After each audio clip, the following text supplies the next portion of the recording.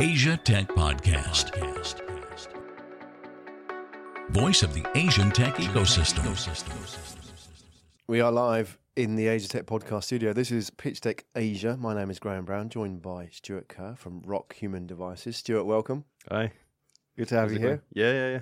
So, good to be here too. Well, it's great to have you here. You are bringing one of the first show and tells to Pitch Deck Asia. Yeah, right. Device. So we're going to talk about that. Sure. Maybe just a quick flash of it. Give the audience a glimpse of what we're going to look at. There we go. Yep. There you go. And we're going to dive into that, the world of medical devices. Yeah. And we'll look into what exactly that is in the market we're in, the problem that you're solving. Mm-hmm. A little bit of background first before we dive in, Stuart. We're here in Singapore. You live here in Singapore, but originally from... I'm originally from Scotland, in Glasgow. Yeah. And... You've had a bit of a journey, isn't it? You didn't just go from Scotland to Singapore. No, I went to Japan first. I went there to study in the fourth year of my 5-year uni course. Right.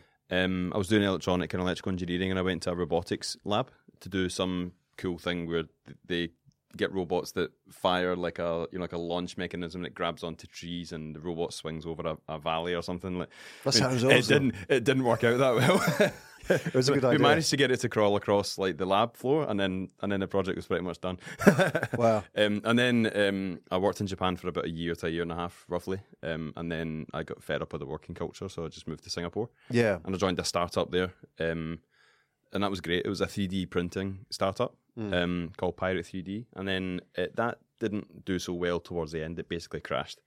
So after that, I joined Dyson for 2 years and worked on the Dyson Supersonic for a little bit, Which is the hairdryer. yeah, the blade. The hairdryer with the whole yeah, looks like magic. yeah. And the purifier fan. So I worked on those at the point where the design is mostly complete, but you've just got to work out how to get it to making, like, to go from making just 5 of these machines to making like 500,000 or like 5 million of them. So like, how do you scale up?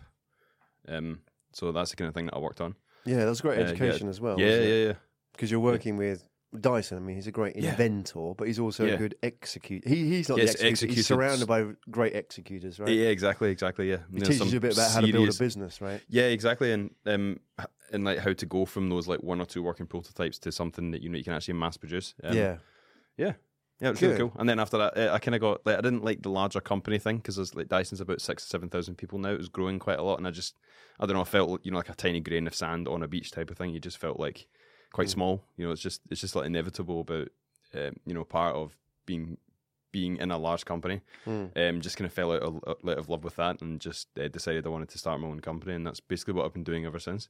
So did you decide to start your own company before you had the idea for the devices we're going to talk about today? Which sort of came first? Is like, there's a need for this, I need to make this, or what can I go out and make? Where did it come in sort of the odyssey of Stuart Kerr?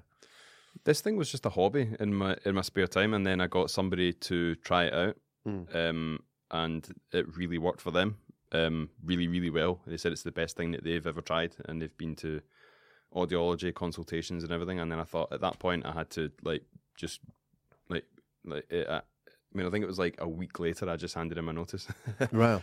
I thought, well, I mean, I've saved up enough money, and so I'll quit. I'll try it. I'll put my full time into it. Try to find investors quickly, as quickly as physically possible.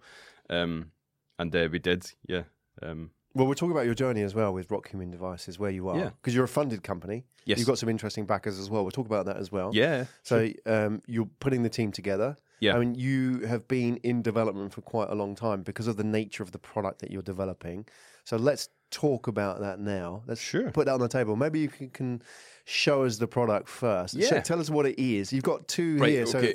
So cameras here. So maybe just be, wary of just trying to get that in the shot there so people can see. If you're listening at home, maybe we can sort of talk through what it is as well. That's fine. So what have we got there in your right hand? Right, okay, so what it is basically a pair of glasses. So this is one of like 2 or 3 different styles that we're basically testing with right now. What it does is if you have a particular type of hearing loss, this can make you hear, whereas before you would have had to require medical surgery in order to make yourself hear. So basically, about 4 to 5% of people in the world have hearing loss, and about 20 to 25% of those people have something called conductive hearing loss. The best way to explain it is that everything inside your ear is working, but it's as if there's a blockage for the sound to get to the ear. So you may have no eardrum, you may have no hole in the side of your ear. You know, like one of our trial users, he's got basically, I mean, if you look at his ear very closely, you'll notice he's got no ear canal. It's just like closed shut. Right. So no hearing aid is going to work because like Are they you're born just like that, or is that yeah, something yeah, just a random birth defect. The bones, and another trial user, she's got like the structure of the bones in her skull have basically closed shut her ear canal. So she would have to get like $200,000 reconstructive surgery to get that done. She risks like a very severe brain infection, meningitis. Like all these risks are on the table just to make her hear again. So the only way that these people can hear is if you can not use a traditional hearing aid like you normally see, but if you can vibrate the skull bone behind the ear, right? Because if you can tap this or vibrate it with sound waves, what happens is the sound waves can travel past the blockage and reach the ear that's working perfectly fine. Yeah. What is usually offered to these people is something called a bone-anchored hearing aid, where they actually drill a hole into your skull, screw a little screw into it, and then they get this little matchbox-sized box that basically clips onto that screw that permanently sticks out from your skull. That sounds terrible. Yeah, like you can go and Google it. It's called a bone-anchored hearing aid, and it's pretty horrible. I mean, it seems in this day and age that seems pretty brutal. I know. From a different era. Yeah. So the reason why that's such a popular option is, well, I mean, it's not a popular option. The sales conversion rate is something like 1 in 2,000 to 1 in 5,000 people that qualify for it and go to try to get it done. That's about the percentage of people that actually end up going for it. Yeah. And it's about $25,000 for the procedure and the devices and all that. So people would rather be deaf than have that stuck on their head. Especially because that type of hearing loss, 95% of cases, it's actually only on one side. So you can technically get through life, but it's pretty hard. Like you suffer not being aware of your environment. And so what we've developed is something that works equally as well. And it is super, super stylish. And actually, we've solved some of the major engineering issues. I can't talk about the solutions just now because we're actually filing the patents by the end of this month. Right. But it's pretty damn cool. Let's start by.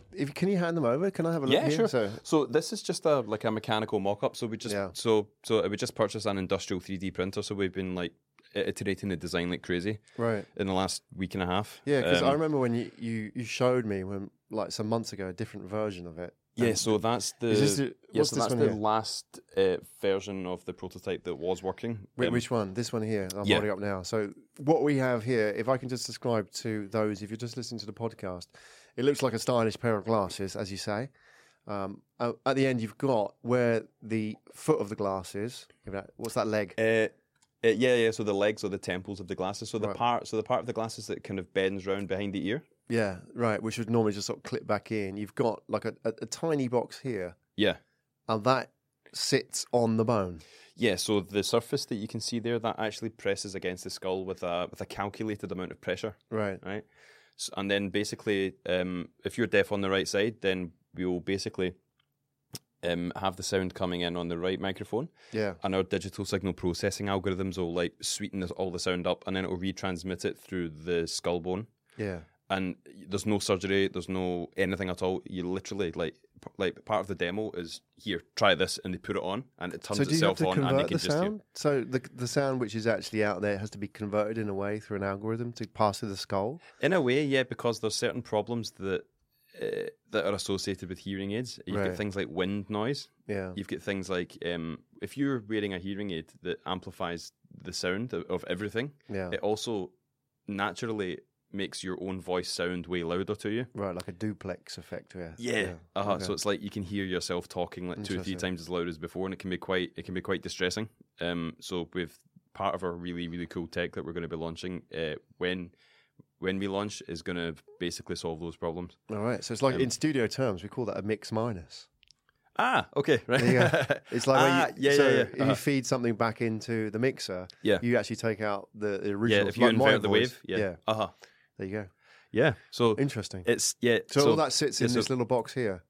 So just the part that vibrates the skull is basically in that little box, and then in the next prototype that you have in your hand, about 1/3 of the space taken up in one side will be just the electronics, so everything like the battery charger, the digital signal processor, everything. There's going to be some like severely advanced tech. This is a lot. Going to go into this this one. Yeah. Right. That's one of the other styles that we're going to be testing as well. Yeah. We're testing different sizes as well, just to make sure. Yeah. Right, And so we've now got hinges. We've now got directional microphones. We've now just got we're iterating the design again. So like by tomorrow morning, I'll have new parts again. So without going into too much, like, secret data about what exists inside of this, just in describing what is inside of it. So you've got a vibrating mechanism inside. Yeah. The little the bit that curls around the back of the skull, which would have been the box in the old days, that horrible thing that people drilled into their head. Yeah, exactly. That replaces that effectively. Yeah, exactly. So by having glasses, you can actually apply enough pressure, right? Yeah. That so that all you need to do is put the glasses on, and then the thing that vibrates the skull just presses at just the right force. Yeah. To allow the sound to like very efficiently be transferred into the skull. Yeah. The solution to that before was drilling it into the skull. That's like 100% efficiency almost. Yeah. But this is quite a different take. So. Right, but there's no surgery. None. Like the demo is try it on, and within 2 seconds you can hear. Wow. So go back to that moment when a week before you were leaving, and you had that person come to you and say, "Hey, look." Yeah. So tell us a little bit about that. Yeah. So I basically I was working on the prototype at the weekend. And I literally just got the software working on it. So like I was writing the software to get the signal processor thing to basically just come alive and basically work and take the sound of the microphones and put it out to the bone conduction transducers. And I just got it all to work. I was like, oh, finally. I've been working on it for like 2 weeks straight because I'm not a software guy really. Right. But I just managed to get it working. And then like within half an hour, I got a message from my flatmate. He was saying, "Look, my friend who is so my flatmate was a head chef. He was bringing a friend from America to work as a chef in his kitchen, and my flatmate asked me, hey, just to let you know that somebody's going to be coming to the house. Can you like help him and give him a key and show him the bedroom and everything?" I was like, okay, cool. So maybe half an hour later, he comes from the airport. This guy. And he walks in, and then my entire table is almost like an electronic lab, like right in the middle of the dining area. And I've got oscilloscopes and wires and power supplies and just stuff everywhere, right? And he, after he kind of unpacks and he comes over and chats to me, so okay, so what are you working on over there? And I said, well, I'm working on a hearing aid. I don't really know if it's going to work or whatever, but I just got it working in the last hour or so. And I said that. Oh, that's awesome. I'm deaf on my left side. And I was like, oh, that's awesome because I've only got it working on the left side so far. I haven't got the right side working yet. And it turns out he's the perfect candidate because he has that hearing loss that I talked about. He's got no eardrum. He was just born without one. So the sound just doesn't hit anything. It's like just dissipates and that's it. It never reaches the part of his ear that that can pick it up and take it to the brain. That's a weird twist of fate. Yeah. And then, very weird. Coincidence. Just like. Do you read much into that? No, I don't. It's just probability. Yeah, it's just pure coincidence. Right, okay. Yeah, I think so. I mean, like 1% of anybody you meet will have this, so like it's not. But you happened to be there whilst you were building it. Yeah, like an hour and a half after I got it working, roughly. You didn't turn up 2 hours before and say, "What are you working on?" "Oh, I haven't finished it yet." "Oh, okay." See. I know. And then he tried it and he was like, "That holy shit!" I mean, there's a video of it on YouTube somewhere. Wow. Yeah, we put a link to that in the show notes. Sure. Yeah, that'd be cool. Yeah. So he said after. So tell us about that experience when he put it on.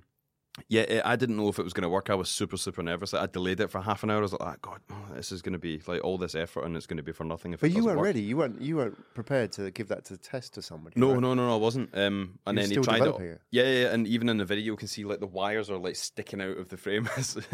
And he tried it and he was like, oh shit, I can hear. He thought like his brain interpreted hearing like that for the first time as like after 29 years just pulling an earplug out of his ear finally, because it had that sensation that like his brain didn't know what to do with it, so he kept doing this thing with his jaw. He was like ugh, like almost like he needs to click his ear. Look when you get off the plane. plane. Exactly. Yeah. So when the pressure changes on a flight, you kind of that was the sensation that he felt. And we played some Bob Marley music, and like we had a couple of whiskeys, and he was just like, this is so cool. Like I was trying to talk to him to explain him what was going on, and I was just so distracted by the fact he could hear. Oh, sorry, man, I'm not even listening to you. He's like, oh my god, this is so. Yeah.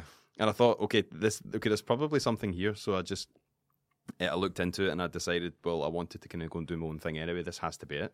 Why do you? So I just quit my job. Yeah, right. But why do you think that was right at that right time to make that? What was it, tell us a little bit about how that made you feel. When he gave you that impression, that sort of feedback of this is what it's done for me, and even though for you it's still very raw.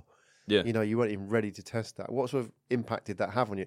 Particularly as well, you sort of mentioned that you'd been in the corporate world. You'd done your schooling in design and engineering with some great names as well.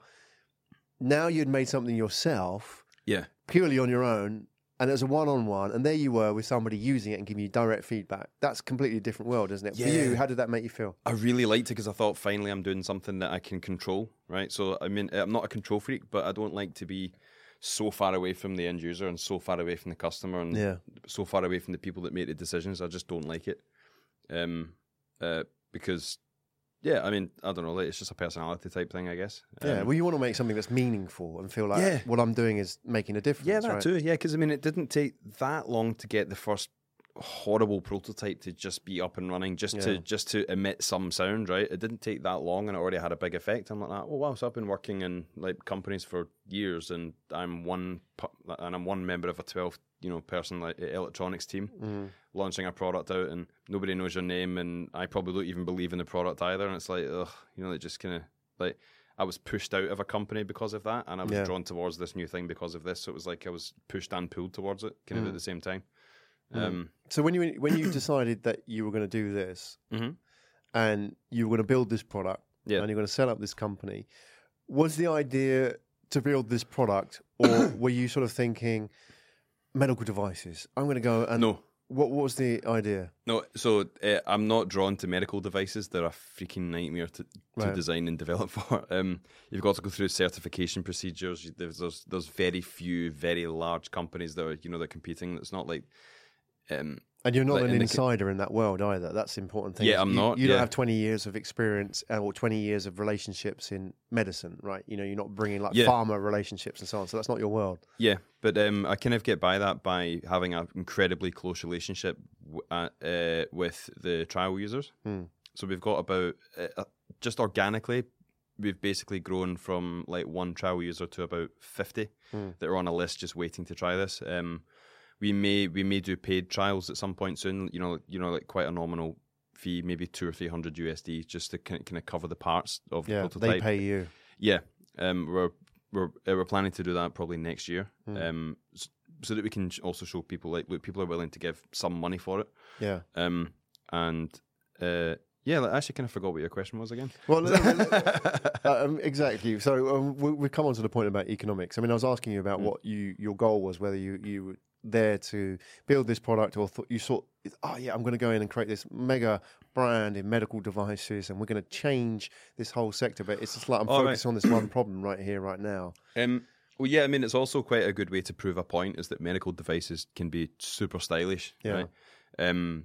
Eyewear used to be really, really like untrendy and unfashionable, and probably, I mean, and then companies maybe like Ray-Ban or certain styles or certain public figures and all that. Like Malcolm X definitely made eyewear super stylish, especially that kind of like 1950s look. Yeah.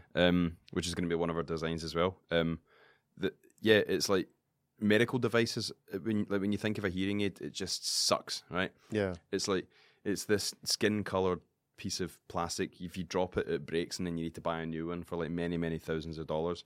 If you want to change anything, usually you need to go and get it programmed, unless you've got this super advanced $10,000 one that works with Bluetooth.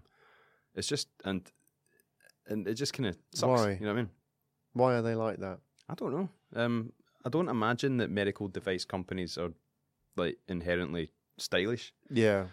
I think it's solving a problem, and the problem is not how I look, is it? The problem is like I have a functional problem in my body somewhere. Yeah, it hasn't been up until now. So basically, the way I think about it is, like you've got to solve the actual problem first from like an engineering point of view, and then focus on the aesthetics later. And I think now people are like, Google Glass didn't take off because it looks like something else. It doesn't look like a normal pair of glasses. It doesn't look socially acceptable. I think now it's time that this problem is solved. You know what I mean? So do you think? I mean, obviously you are approaching it from fundamentally an engineering problem. Yeah. And then it's how do you make that in a way that people could be proud of wearing these devices and showing them off, not sort of hiding it. Yeah, exactly. Like, why are you all sort of like lying like that, Stu? Like, oh, I've got a big box stuck to my head.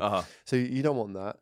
And, as well, on top of that, then I guess now you're talking about introducing more sort of fashionable lines to this as well. Yeah. So, that people will feel not uncomfortable in any way having these devices, which is great. Yeah. And it doesn't become an issue, right? It's not an issue in their lives, like a hearing aid as well. I mean, I want to ask you, because I don't know enough about conductive hearing loss, but I imagine with conductive hearing loss, it's different to normal, whatever you call it, hearing loss, which is that it's not necessarily an age-related thing as well. So, a very, very small percentage it can be, but generally speaking, you can say it's not. It's usually a birth defect or injury, and I'm sure there's a doctor somewhere that's listening that's like screaming down, like his phone at me. But you could be born like that rather than hearing loss generally, increases as you get older. Yeah, right. So that's the more common type of the other type, which is called sensory neural hearing loss. It's where the nerve that takes the sound to the brain weakens, or that whole path is like there's something wrong with it. Yeah.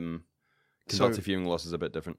So I guess as well, there's a market of people who, I mean, old people with hearing aids. That's the natural assumption, and you see the adverts in the newspapers as well. You know the ones I mean, where it's like it's very functional. Yeah, and you see, like the white-haired grandmother with her grandchild, and it's, we can hear each other again. It's exactly. But what about the kids and the teenagers? Yeah. Like, and when you see kids and teenagers with hearing aids, it's like they're very conscious of it. Yeah, right? And they're going to get teased. Yeah, of course they are. Yeah, because I mean, like when you're very young, there's two things that are happening. It's that you're forming your identity, right? Yeah. And if you've got something like hearing loss, it can really affect your things like if you feel like excluded from groups or and also your ability to kind of get on in life, like in the classroom or just like going out and playing games or whatever. Absolutely. Having hearing loss literally puts a boundary around you, and it's very difficult to communicate with any of your peers unless they also know sign language or something. Yeah. It's a big issue. So like we're also working on child sizes for this, because I got an email from a mother. She's got a kid that's got so her daughter needs bone anchored hearing aids because it's all that's really available. It's all that's really covered by the Singapore government, which is fine. I mean, it's awesome that they cover it, right? She's got I think a birth defect where like her ears could have maybe closed shut on both sides. There's like a bone structure issue or something. So basically she has no ear canal on either ear. So the only way she can hear is with like being covered in hearing aids. So she's got one that's bolted into the skull on one side, and the one that she can take off that almost looks like a 1980s like Walkman headphone band to press against the other side so that she's got like hearing on both sides. How old is she? And it kind of sucks. I think she's like 7 or 6 or something. Yeah. So yeah, her mum kind of reached out to me and said, like when she's off, like for the school holidays, can I bring her down and maybe see what we can do? And I'm like, because we're gonna awesome. Because we're gonna immediately do child sizes like as soon as we can. Yeah.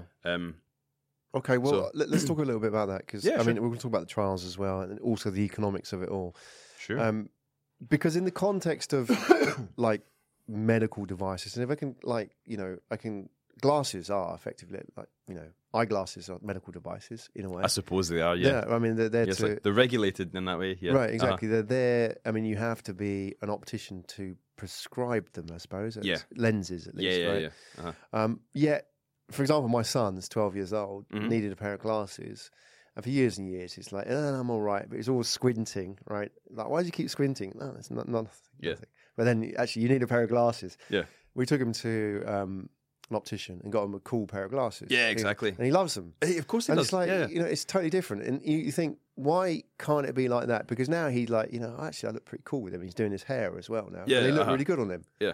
So, why doesn't, when it comes to sight, we've got it on that sort of level where it's not an issue. It took a long time. I mean, it took for them to focus on the style and, you know what I mean? To like, suit different head sizes and like reflect people's personalities and stuff. Right? Yeah. The NHS glasses. Oh, yeah. That was it. They're horrible. The tortoiseshell glasses or whatever. Yeah, so the National Health Service glasses, which were prescribed, right? Yeah. And that was a bad look, right? Yeah, really, really bad.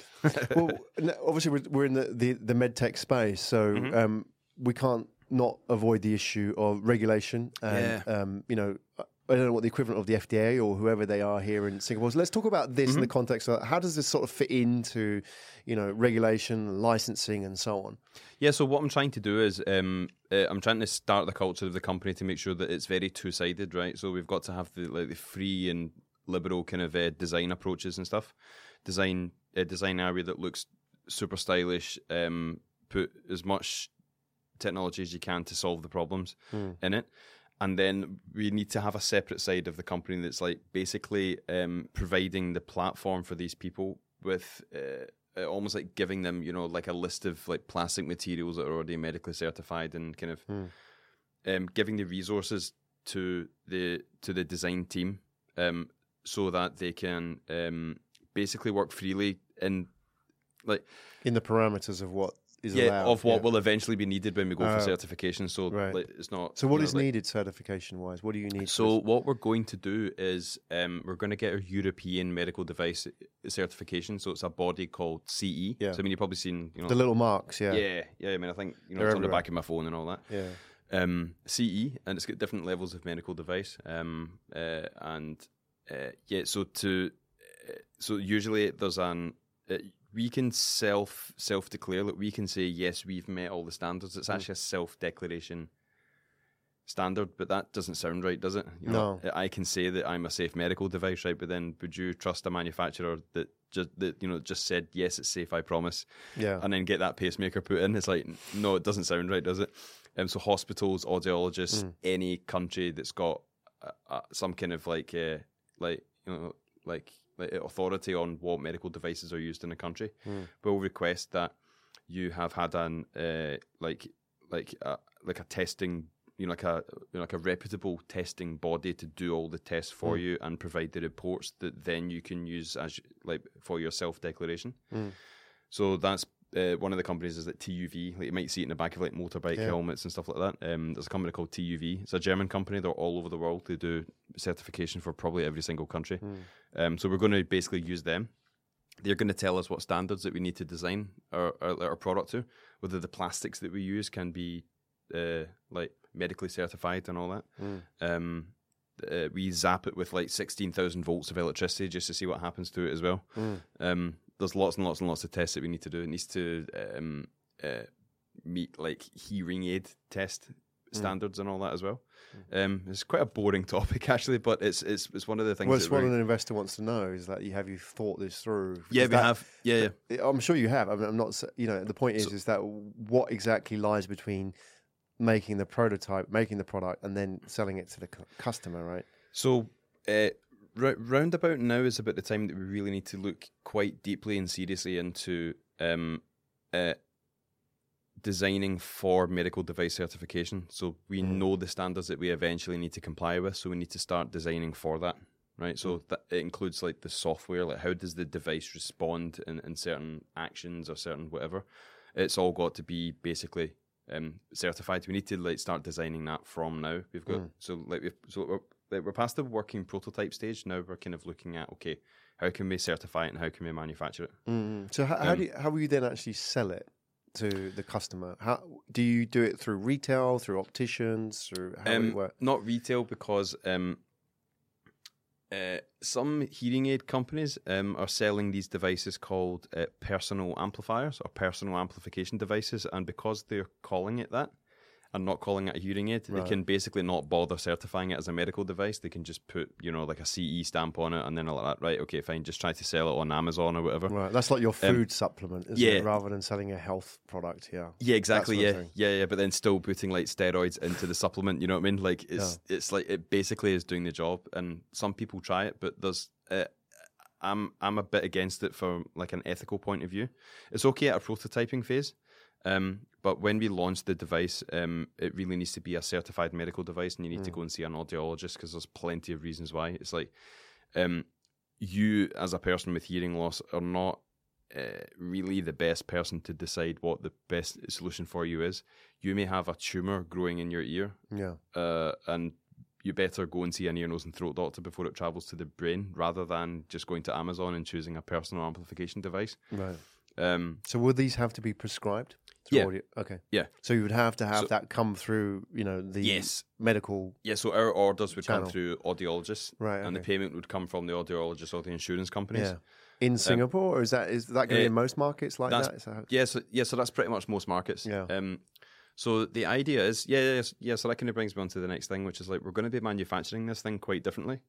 We're looking very, very strongly looking at the possibility of doing additive manufacturing. Which is what? Which is not spending millions of dollars on injection molds, but spending a couple of $100,000 on a range, like a cluster of industrial 3D printers. We can then, so let's say if a customer's order comes in, they've chosen the Panto style of a particular size and all that. Yeah. And we've got the lens prescription. What we can do is we're aiming to design a production line, and we're kind of doing that right now, where we can basically think, okay, go. So then we print the part. Within a couple of hours, the part's ready. We tumble the part in a huge drum that basically has, like pellets and sort of like sanding material to basically create this super polished, smooth plastic. Yeah. So it comes out the printer a bit rough, and then the end result is a super, super smooth and super strong part. And then we assemble the part and ship to the customer or ship to the audiologist within about 24 to 48 hours. Most people wait a very, very long time for their hearing aid. So if we can basically remove as much work for the audiologist to do, like we'll program it for you as well, like before we, like before it ships. That's the idea. It's that you can be like, an audiologist can be like pretty much hands off, like just like get the hearing loss report, make sure that this device is what they're suitable for, and then we can do the rest. We can send it to the customer. We can handle the warranty. You don't need to go through the audiologist. And if you want to reprogram the device for the customer, you can do it over the cloud. So if it's connected to their phone, basically the audiologist can like update your hearing loss report, and then the person's hearing just gets better. You know what I mean? So it's quite different, because usually hearing aids are mass produced. To get injection molds done that meet medical standards is so freaking expensive, because we just got it all quoted, and it's like, oh, this is just a nightmare. Right, but additive would work. Yeah. Okay. So the thing is, the choice of the plastic material, and what we use in the process, like to process the part to like polish it up. So all that would have to meet the standards as well. But that's the conversations that we're starting to have from next week. So we're basically planning all this. Okay. It's like a dream production line. It is, but it's not unrealistic. No, it's not. It's totally doable. I mean, let's not forget. And it's scalable. It doesn't need a lot of upfront investment. Yeah. It's perfect for a startup to kind of like get into manufacturing and get some money into the bank. Yeah. We don't need to put ourselves in debt or get like $10 million of investment just to put a product on a shelf. And if we want to introduce, and for every new style that we would have to make, if we did it injection molding, you have to pay to get an entire new injection mold made. Yeah. You're talking about $100,000 to $250,000 for one mold, right? And if we want to save money on the mold, we basically have to waste plastic, because we have like all the sizes of that style. Yeah. Being produced in that same mold, but then we throw away the plastic that we don't use. So it's like hugely wasteful. Yeah, it's very, very wasteful, very power intensive. Yeah. Whereas we can introduce a new design digitally. It's like, okay, now we've got, like a Nomad style. It's available right now. Yeah. And if the customer requests that style, it's just printed, and within 2 hours we've got the part. We don't need to, and it's no extra investment. We're not spending any more money to give more styles. Yeah. It's just, That's kind of the way that it should be, I think. Absolutely. I mean, it's a model that fits what we're trying to do. Yeah, and I think for those that are listening or watching, that let's put this into context, because I know it's disruptive, you know, and you are really you're it's an engineering approach, but you're really focused on the end customer in terms of what they want and the experience, what makes them happy, and you know what is good for everybody, which is great. But let's put this into context as well. I mean, you know, and we haven't really talked a lot in depth about this. Your background, you know, the reason why who could pull it off. I mean, we'll talk a little bit about the team, which is, you know, for the large part has been you, and we'll talk. Obviously, now there's two of you. We'll talk about that in a minute. Your background, obviously, you've worked for Dyson. You talked about some of the projects that you've been involved in Japan, for example. You also worked for the Japanese equivalent, or if that was the same project, of the CERN project in Europe, the Hadron Collider, right? So you haven't just sort of gone in and like messed around with like little things in labs. You built big things as well. So very complicated, many moving parts. Large, firing beams around I don't know what exactly goes on. Basically is that. Although what I worked on was the power supplies that basically, so they were used in those projects. I think it was like one of the machines that we all designed is now being used in CERN. And another one has been used in Super KEKB. Right, which is the Japanese. It's like a linear accelerator, so it doesn't go around in a circle. It just goes like straight. So basically, for the one in CERN, we basically designed the power supplies that power the electromagnets that steer the beam into a circle. Yeah. Because if you didn't have these steering magnets, the beam would just go straight and it would crash into the wall of the collider. Right. So we designed the power supplies, like super stable supplies that basically kept this beam in the center of the tube as the beams went round in a circle. I love listening to it. I love listening to it because it's like, I feel like I just can sit and listen to this because it's just fascinating. It's like, but I guess the point we want to get across is like, you've worked on seriously complicated projects. So when you talk about, for example, additive manufacturing lines and the process, it's not like you're talking about something way out of your scope. No, it's not. It's very, very doable. Right, exactly. So and you understand what's capable as well. If you can fire beams around corners. I'm sure well, it doesn't qualify me to manufacture medical devices. No. But it's as an engineering problem. Yeah. So, you weren't sort of manufacturing like small Matchbox toys and then said, I can go and do this now. It's like, you've dealt with large projects. And I guess the point is that these are complicated projects as well with many moving parts. You've got that going for you. You have investors. Mm-hmm. Right. Yeah, so we've just closed our second funding round. We had our first funding round it was about, I think the total was actually 105,000 Singapore dollars. And we just closed another one 3.5 months ago. I think the money arrived in the middle of August or something. That was 420,000 Sing dollars. Right, so it's about over 500,000 600 that you've done. Yeah, in total, yeah, about 500 and aye. And can you talk a little bit about who your investors are? I mean, without giving too much away, but so I won't name them because I don't know if I've actually got the permission yet. The first investors, but in terms of their backgrounds, I think that's important. Very, very mixed. So my first investors, of my first investors, they're all from Stuttgart, right? And one basically is a managing director of a company that sets up call centers in India and the Philippines and other countries. So he was the MD of a German company that does that. Another one is one that designs like websites and apps, and he now is the co-owner of like Stuttgart's best bar or something like that as well. So he's just he does angels. A little bit of everything. And I can't remember what the third investor does. Yeah, it's institutional investors now. So on the second round, so my first round was actually from 2 small VC firms, which is weird, and then the second one was from angels. Okay, so it doesn't have to be like that's interesting. It's not set in stone that your seed or your pre-seed is angel, and then you have to go to like corporate investors. Like when you get above a certain amount, there's a lot of people that have just got too much money in the bank. And then they kind of don't know what to do with it. Okay, so you've got those guys behind you, but also now your team. I think it's important as well because you've raised this money, you've built this, and for a long part of your story, it was just you, and you've done very well outsourcing, getting people to work for you, Yeah. you know, without actually sort of bulking up the payroll. Now there's 2 of you, so you've sort of run it very lean as well. Yeah, very like, conscious. quite frugal. Yeah. Frugal. Yeah. Yeah, it's because like a lot of projects just kind of like especially when they're engineering led, like they're led by a team of engineers. Yeah, they get stuff working very well, but they've also got a tendency to go down a rabbit hole, and like feature creep and like Absolutely. let's add this and let's add that and let's do this, and it's like no, you can't do it. You've got to like choose very, very specific things that you want to do, very, very few and very specific things that you want to achieve within a certain amount of time.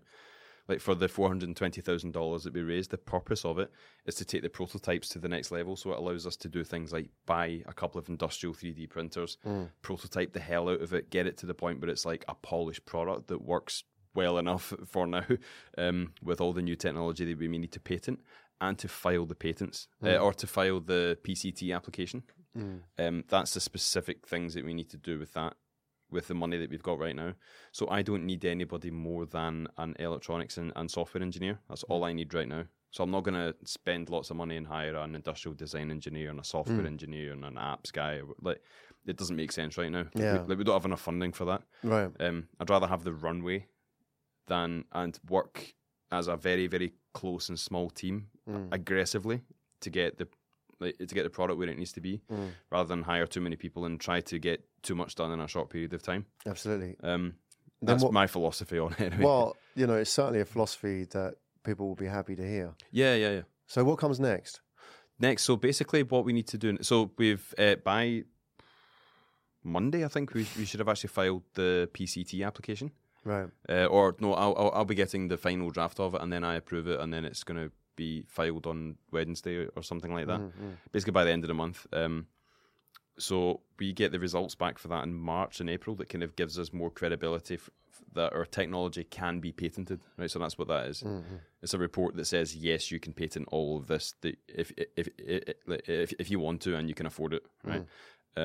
So the next stage for us is basically to raise money so that we can file the patents, hire more people. So I actually want to hire a CEO, right? Somebody that's way more business minded than me that can just run an operation.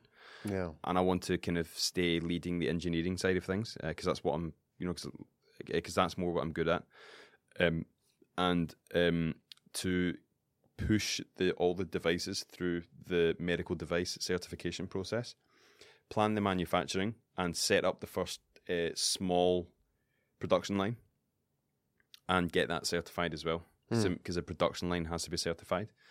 Yeah, that's basically what we're raising for next. When do those conversations start? When do you start in earnest now? Start devoting your time? Seriously, I'll be asking from about April of next year. 2019. Yeah. And that's when the conversations really should start. And ideally, being realistic, we want the money in by the end of the year. If it happens sooner, great, fine. We just eat into less of a runway. But a runway will last until July 2020. Right.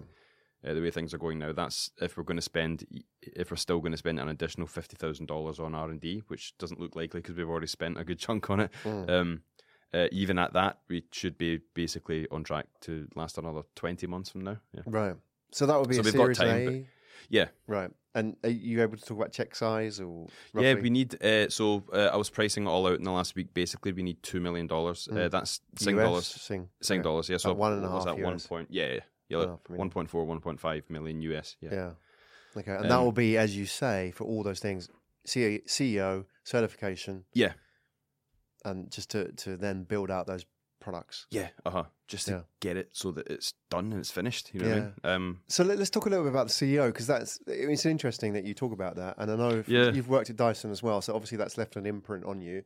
And, it's easy to be the inventor CEO, never necessarily the best thing, because sometimes people who are great engineers aren't necessarily great CEOs and vice versa. So you've made a conscious decision. Not necessarily, Sometimes, yes. Not always. Yeah, quite a lot of the time, no. I didn't want to start a startup, right? But it's the only way that I can actually design something and get funding. It's all that is to actually have a company. It's like, I need to have a company now. It's like it's like just part of the process. Goal, right? No. Yeah. Like the goal was not to have a company. The goal was like, I would rather be doing this. Yeah. So I will just do it. You enjoy making, designing, the challenge, the mental challenge. You need somebody who actually wants to build a company, who loves that aspect of it. Yeah, and I think a lot of startups could do without that ego of trying to be the CEO or like just wanting to be the CEO of a growing company. Because if that's your goal, then it's going to crash to the ground because you've got to do whatever fits. So what kind of person does it need to be? What would it be the qualities that you're looking for in that person? I've not fully figured that out yet. But would it be somebody from the medical world or the engineering world? Somebody, yeah. So somebody that can navigate the medical world would be incredible. And there's there's not lots of people, but there's some severely qualified people out there. Yeah. And would they be very much a front man of the business, like going out and like, you know, doing the public speaking and going and like, you know, doing the deals whilst you're sort of in the lab working away? Well, I don't mind. I mean, like, I'm quite happy to. I quite like setting the culture and the reason why the company exists. I quite like being in control of that now. Right. So you're looking for somebody who's more sort of managerial in that respect, who can sort of like build a business, run a business, look after all those kind of that sort of stuff. The engineering, which is a core part of the business, is that culture and the DNA of what you do, right? Yeah. So I mean, and it's one thing that I learned from Dyson as well. It's like James Dyson isn't the CEO of Dyson, right? He's the chief engineer, right? Yeah. He's got he's got a CEO, a CTO. So what does the CEO do in that situation? Just look after. So, for example, probably. The last CEO of Dyson's job is a German guy. I can't remember the guy's name. His job, like his main like KPI was basically get Dyson to explode in China, right? Yeah. And he did it. So it's like get into that market, sell it, promote it, figure out what we should build and why, and just kind of. And then you can help to specify what the engineering team should do next, kind of thing. Yeah. I mean, it depends on the company. I mean, it depends what the goals are. But the CEO thing is not really for me. Like, I'll do it. I'll do it for now. Yeah, you have to. It's my company. Yeah. You're doing everything as well as like absolutely making the coffee. Yeah. Right? I'm the CFO. I had to.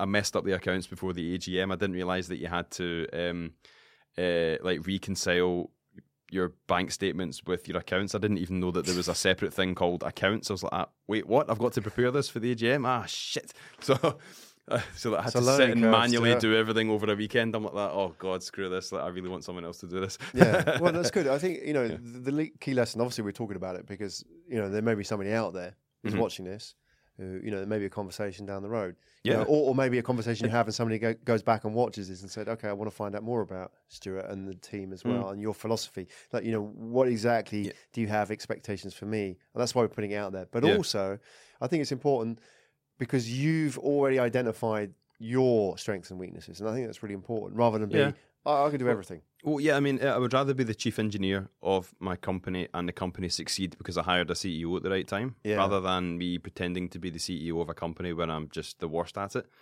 let's say, and I just crash the company into the ground. Like that wouldn't make sense. It's quite a sensible thing, I think, for me and the company to actually hire a CEO. But I would still be the majority shareholder. I would still be effectively in control of the company. You know, I could get rid of the CEO if it isn't working. It's just a job title, right? Yeah. It doesn't mean that you own the company. It just means that you're hired to run the company. Yeah, there's people like that. There's plenty of people out there who would be happy and want to be in that position. Yeah. You know, that's some people that thrive on it. It's like exactly. I mean, you need the type of person that can work like 80 or 100 hours a week. Like the people that are like so hardwired to do that they cannot sit still for 2 seconds. Right. Yeah. That's the kind of person that should be a CEO. Because I'm not like that. I burn out a wee bit too quick. Sometimes I quite like having the engineering projects and the a reason for doing something and the goals set quite nicely, so that I can just run with it and I can do things in my own time. And I mean, I still work super hard, but it's like the idea of being a corporate CEO. It's like, no, probably not. Yeah, it's good. It's good that we talked about it because I think people like to hear this.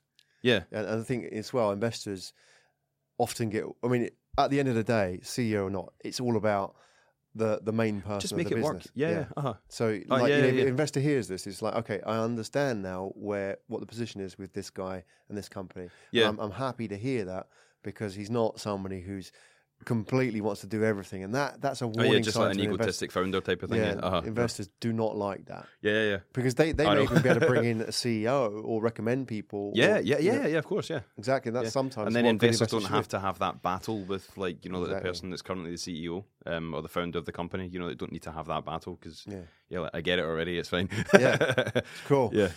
Stuart Kerr, everybody, CEO currently and the founder of Rock Human Devices. Stuart, it's great to have you in the studio. Yeah, it's been awesome. Thanks very much. Well, thanks for coming and sharing, and wishing you all the best, and wishing you, the journey ahead, the real challenge. This is the big challenge for you. I know. The next few months. Like now, you're sort of head down, get this built. Then some bigger challenges as well, but it's all a learning curve for you. Let's put a shout out as well to your website so people can know what's the best way. How do you like people to contact you? Through the website, LinkedIn, or what are you good with? So if you want to sign up for the user trials, you can actually go onto the website now. The website, there's a couple of words missing. There's a couple of spelling mistakes. I need to fix it. We've just moved over to Squarespace. The chief website designer, stroke CEO. This company is brought to you by Squarespace. No. So go onto the website. My email address is stuart@rockhumandevices.com. stuart@rockhumandevices.com. So just reach out to me if you want to know more. I can let you know as much as I'm physically allowed to tell you. Yeah. I'll have that conversation as well. I mean, I know you're not raising right now, but it's coming. People who are interested, partners, people who come from that. I mean, somebody might not come across and say, "Hey, I'm a CEO," but they may say, "Hey, look, I know this industry really well. Love what you're doing. I don't know the fit right now, but let's have a conversation or a coffee or whatever." Of course. Yeah. I mean, if anybody wants to reach out to me for anything at all, like they've got hearing loss or, just like what you said, We'll put all the details in the show notes. Yeah. Stuart, thank you so much. No problem. Thank you very much. You've been listening to Asia Tech Podcast. Find out more at atp.show.